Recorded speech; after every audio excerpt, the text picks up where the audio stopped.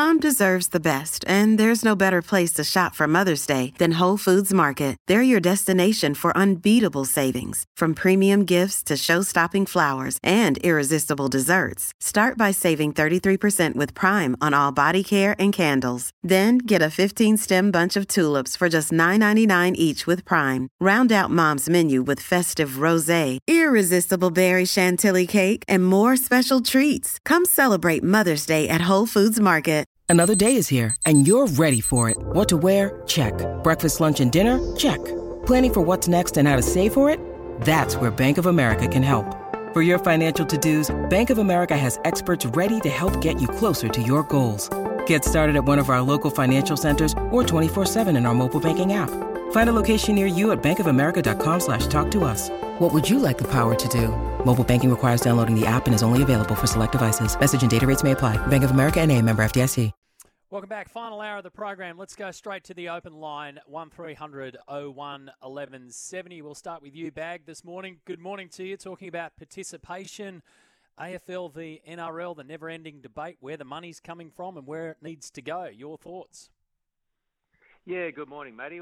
Look, clearly the NRL's trying to raise revenue and get eyes on the game, but that participation, it just seems these days in society, people with their employment obligations and otherwise, it just reaches a certain level where people participate in sport where they get paid at an adult level, and I don't begrudge players from getting paid, but if the money's not there, well, they're just simply not playing the game anymore.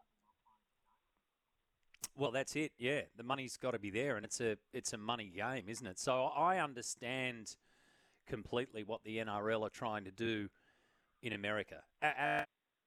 Absolutely understand it. And the more and more we dig into it, and the more information we get, we know what it's about.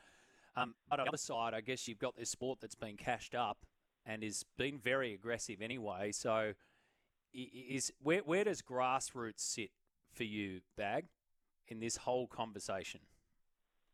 Well, there's got to be money put into the infrastructure there at a younger level, or not a younger level, at a grassroots level, to use that term, so people are playing the game. But my big concern is that we reach a certain point where kids get older, and unless they've got the ability to go out there and get the money to play the game, well, they just go off to the local gym and maintain their fitness in that particular area. Probably a bigger concern for rugby union, where they haven't got leagues, clubs, and the like to support teams. Yeah. Well, leagues club. I mean, the support of leagues clubs has changed dramatically, hasn't it? And that came and went with the pokies and the way that it affected leagues clubs. So you've got to get your money from somewhere. But as you're saying, it's got to be there when they get through to that stage of making that decision. Okay, what am I going to do? Am I going to try and make my life as a footballer? If the money's there, then I'll keep going, and the pathways and all that kind of stuff. Or do I just go off and make my own way in life as a tradie or in some other aspect of work and keep myself fit and happy that way? So it's an interesting balance, mate, and a good perspective. Thank you for that. The lines are nice and chock-a-block to start this 11 o'clock hour. Greg from San Susie, good morning to you, Greg. I'm interested in your take on this. Interesting. Couple of things, Matty. The AFL, and it's come to me from an impeccable source, are actually paying teachers to get into schools and act as, sub-teachers to get in there and promote the game from within the schools at ground level. They're taking the cost away from the education department because they don't have to pay the wages of sub-teachers, and they're promoting the game. Wow. So, mate, if you've got a big war chest... Haven't heard that one, but... Yeah, well, I can tell you. Yeah, well, if you've got the money. Yep. I'd be very interested to find out at what level rugby league players are paid. Are they paid to play A-grade football locally? Because I can tell you that in football, reason that we're... In football, people are being paid at the fifth tier of the game. NPL 3, people are going out and earning $300 a game, and that's why kids are paying such exorbitant fees to go out and play the game locally. Yeah, that's another discussion I reckon that you and I should have, Greg, about where the heck does all the money go, especially in your sport of football? But yes, let me take it back to rugby league. Yes, you can still get paid. Some players do, some players don't. Varying amounts. I don't know what the going rate is, say, for an A-grade footy player at the moment, but I will say that the junior leagues, say, I played only a couple of seasons at junior league, and I certainly didn't get paid anything because I was still fresh out of school, but the junior league systems have drastically changed. I don't know where the money is going to at that level, but it's drastically changed about how they are run and who's playing them, depending on what area you're in. So I think that the ultimate thread of this part of the discussion that we're having is that we all agree that it's all about money. And if the AFL's got truckloads of it at the moment and know where they're going to send it, then the NRL certainly needs to know where they're going to send it as well and how they're going to get it. Thank you, Greg. I need to move on because Shane has got his thoughts as well. 1300 01 1170. This is what we love, this open debate here and information that's coming in. Let me know your thoughts. G'day, Shane. Yeah, Matty, I'll tell you why the NRL isn't too concerned about the Aussie rules coming into New South Wales and Queensland. There's no Aussie rules posts in New Zealand, Samoa, Tonga, very few in Western Sydney and very few in Western Brisbane. The majority of juniors now are Islander heritage. 20 years ago, it was about 30%. Now it's over 50%. Within another 10 years, 60% of NRL players will be Islander heritage. And they don't play Aussie rules. Mm-hmm. They simply just do not play the game. And that's our strength. Western Sydney, Penrith has a conveyor belt of young Islander kids in Mount Druitt, St Mary's, Blacktown, all those areas out there. Same in Western Brisbane, and New Zealand is just the smorgasbord.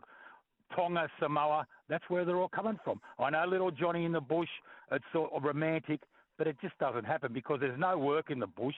All the young blokes are leaving the bush towns because they're dying. They go and work in the mines in Queensland or Western Australia. It's not like it was 30, 40 years ago. Yeah, things have changed. You make a really good point about the demographics of the current rugby league player and the future rugby league player versus the demographics of the AFL player. So that's going to play out in its own way, isn't it? I reckon that's a really good point and one that's smack bang right in front of us right now. So you make an awesome point on that one. What the AFL have been very smart at, in my opinion, for quite a number of years is making sure that they've got money in the bank, right? They've been very, very, very smart about all of that side of it and their participation, but knowing where to put that money. Now, they're not the greatest sports administrators in the world, and they'll make mistakes and all that kind of stuff, but they've been very, very smart at targeting what they need, where they need it. And they've been doing that in all particular ways, some that we don't even know about, but that's their job. So how does that affect NRL going forward and other sports? There are a whole heap of things to come into play, including, as you say, what type of players are playing rugby league, what type of players are playing AFL. It's a really broad discussion. Thank you, Shane. I appreciate that, mate. 1300 01 1170. If you've got your thoughts, let me know. Let me know. Blokes are getting, by the way, the Bags texted back, blokes are getting $800, $1,200 a game for, say, Newcastle Rugby League. So, yeah, I knew money was out there. I don't know what it is at the moment. Can you let me know how much the AFL spent on the Gold Coast and GWS teams over the last decade for little or no response? I don't know the number, but it's a lot. It's a heck of a lot. The Pearl says, so essentially the play-in is a 5-team final series with 6 teams. Sounds like the BBL final series, clear as a pint of Guinness, says the Pearl. Thank you for that. Scotty Bailey from AAP is on the line to talk all things sport, of course. G'day, Scott. Morning, Matty. How you doing? Yeah, I'm good, mate. We're covering all sport from all directions this morning. I'm not sure if you've heard the little debate there about the AFL pumping $1 billion into essentially grassroots and targeting New South Wales, Queensland. This discussion's been around for quite a while. One of the things that's popped up is, what do you reckon that means for the NRL? And do you think the NRL are in a position to fight off that kind of war chest? Have you got a broad view on that? I think the previous caller may have been kind of made a good point there, where I don't think Western Sydney, Western Brisbane is really in that much of a set-off. AFL are making far more significant inroads than they did, say, 20 years ago in those regions. There's no doubt about that. But the demographics are pretty different. I think in the bush is probably where the biggest threat is for rugby league. I mean, obviously, it feels like a broken record. And it's kind of one of those things that we talk about. I know it sounds terrible, but it feels like on a quiet news day it appears in the paper that bush footy is dying. But the reality is it is. It's a real struggle in the bush. And, there's inroads there that can certainly be made by the AFL. But I find it hard to believe that in working class Sydney, working class Brisbane, that the AFL are going to make significant inroads on the NRL. They might make some inroads, and they have made some inroads, but they're not exactly going to take over the NRL in those regions, I wouldn't have thought.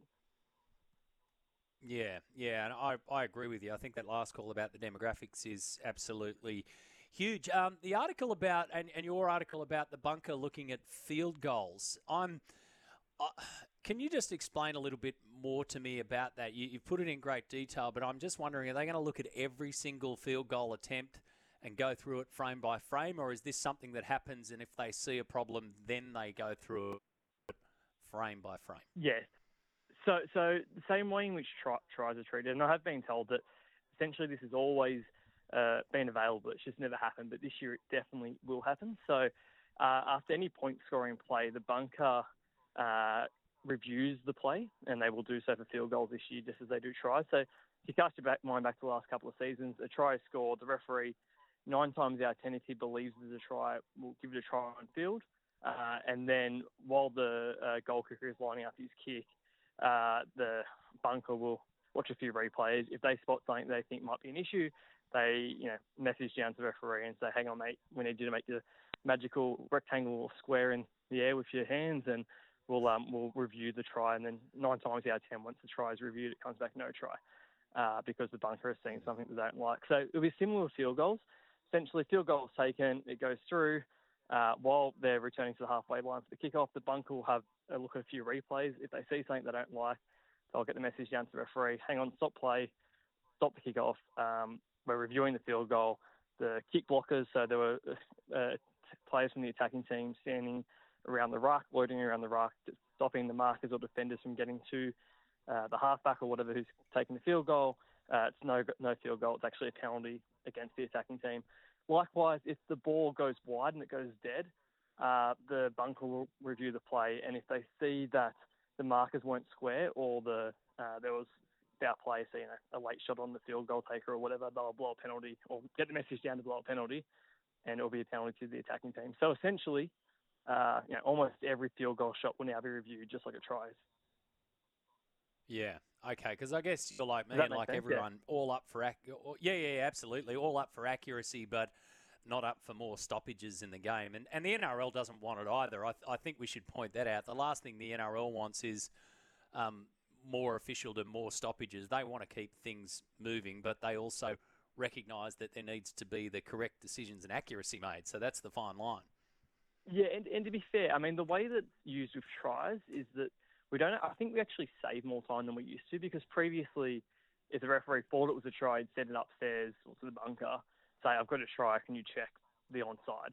Whereas now they don't have to stop play to do that because the bunker automatically reviews every try. So, I think we'll only see stoppages when the bunker thinks that illegal play has occurred and the penalty needs to be blown. So we won't see stoppages if you get what I mean. The bunker will check it while there's automatically a stoppage in play anyway. So we'll only see extra stoppages when a decision needs to be changed 9 times out of 10, I would suggest. But one other interesting point on that too is they won't check offsides. So if the defensive line has rushed off the line early, the bunker won't check that because they don't check that for tries either. So I can see that becoming a talking point during the year, dare I say it. Yes, it will. And we'll be talking about it, dare I say that. Now, cricket, mate, you must be looking forward to the series over there in New Zealand. A couple of things have popped up. Davey Warner's reflected on, some of the verbal abuse, but that was back in 2016. But I love this series because we need Australia and New Zealand. I agree with David Warner. We need more of these matches and series against New Zealand. We need to get more interaction, but also they've just had South Africa. They need somebody like Australia to be there. So start with the T20s, of course, and that starts tomorrow afternoon. I get the feeling this is going to be pretty good across the board. Yeah, the T20s that have a lot of context this time at least. Often we get these T20 series that, let's be honest, don't mean much, but this one does because it's the last one for Australia before the World Cup. Still a few decisions to be made around the team, not least of which who will captain it, whether Mitch Marsh keeps the reins for the World Cup, who the wicketkeeper will be. I know Matt Wade will miss the first game, so he won't play tomorrow, but there's a chance to play in the last two. Just who's going to bat 5, 6, 7 there. Matt Shaw, whether he can get a spot. Who the bowlers are going to be. Will Australia go with their 3 frontline quicks for the T20 World Cup, or will we see a guy like Nathan Ellis or Spencer Johnson even get a chance? So there's actually a lot to play out in the series, whether Steve Smith will open the batting for the World Cup, whether he misses the team completely. So I'm looking forward to this series, the T20s, and then the Test matches. Like you say, New Zealand needs more Test cricket. It's outrageous that Australia hasn't been scheduled to play there since 2016. It's outrageous. It's a 2 Test series, not a 3 Test series, I think. I do have fears for New Zealand in this Test series just because, the wickets have changed a lot since Australia was last there in 2016. These aren't raging seamers anymore. They're a fair bit slower. I don't know. There's a lot about New Zealand's bowling attack that's going to trouble Australia. Wagner v Smith will be interesting because obviously Wagner was the guy who first started bumping Steve Smith back in 2019 out here. But now that Smith is opening the batting, whether he'll be able to take that ploy with the new ball, whether they'll waste the new ball on that with Steve Smith. So there's a bit to play out, I guess, in the next few weeks. But you're right, like the Test series and the T20s actually look pretty interesting. Yeah, I think it's going to be a beauty. And, of course, the Chappell Hadley Trophy will now be played for in the T20 series. And when they do have an ODI, they'll roll it into both of that. So that's an aside to what's going to happen, but it'll get back out there tomorrow. Wellington, then the next 2 at Eden Park. Good on you, Scotty. Appreciate your time this morning. Always great to chat. Pleasure, Matty. Have a great day. Good man. Scott Bailey from AAP there. Let me know your thoughts around that one in particular, the field goal and the bunker getting involved. Somebody's texted in saying, I need a bunker in my place. I wonder, what would you use the bunker to rule on in your house? Are there things that happen at home or in your workplace where you'd appreciate the fact that a bunker could rule on it? With your kids, I don't know, with your family, with your boss, with your workmates? Is there something that happens throughout the course of the day where it's to be good to just go to the bunker, do the old, like Scotty says, the imaginary box in the air, just turn around and draw it, and away you go. Somebody rules on what just happened in front of you. Let me know your thoughts on that. 20 past 11, back after the break.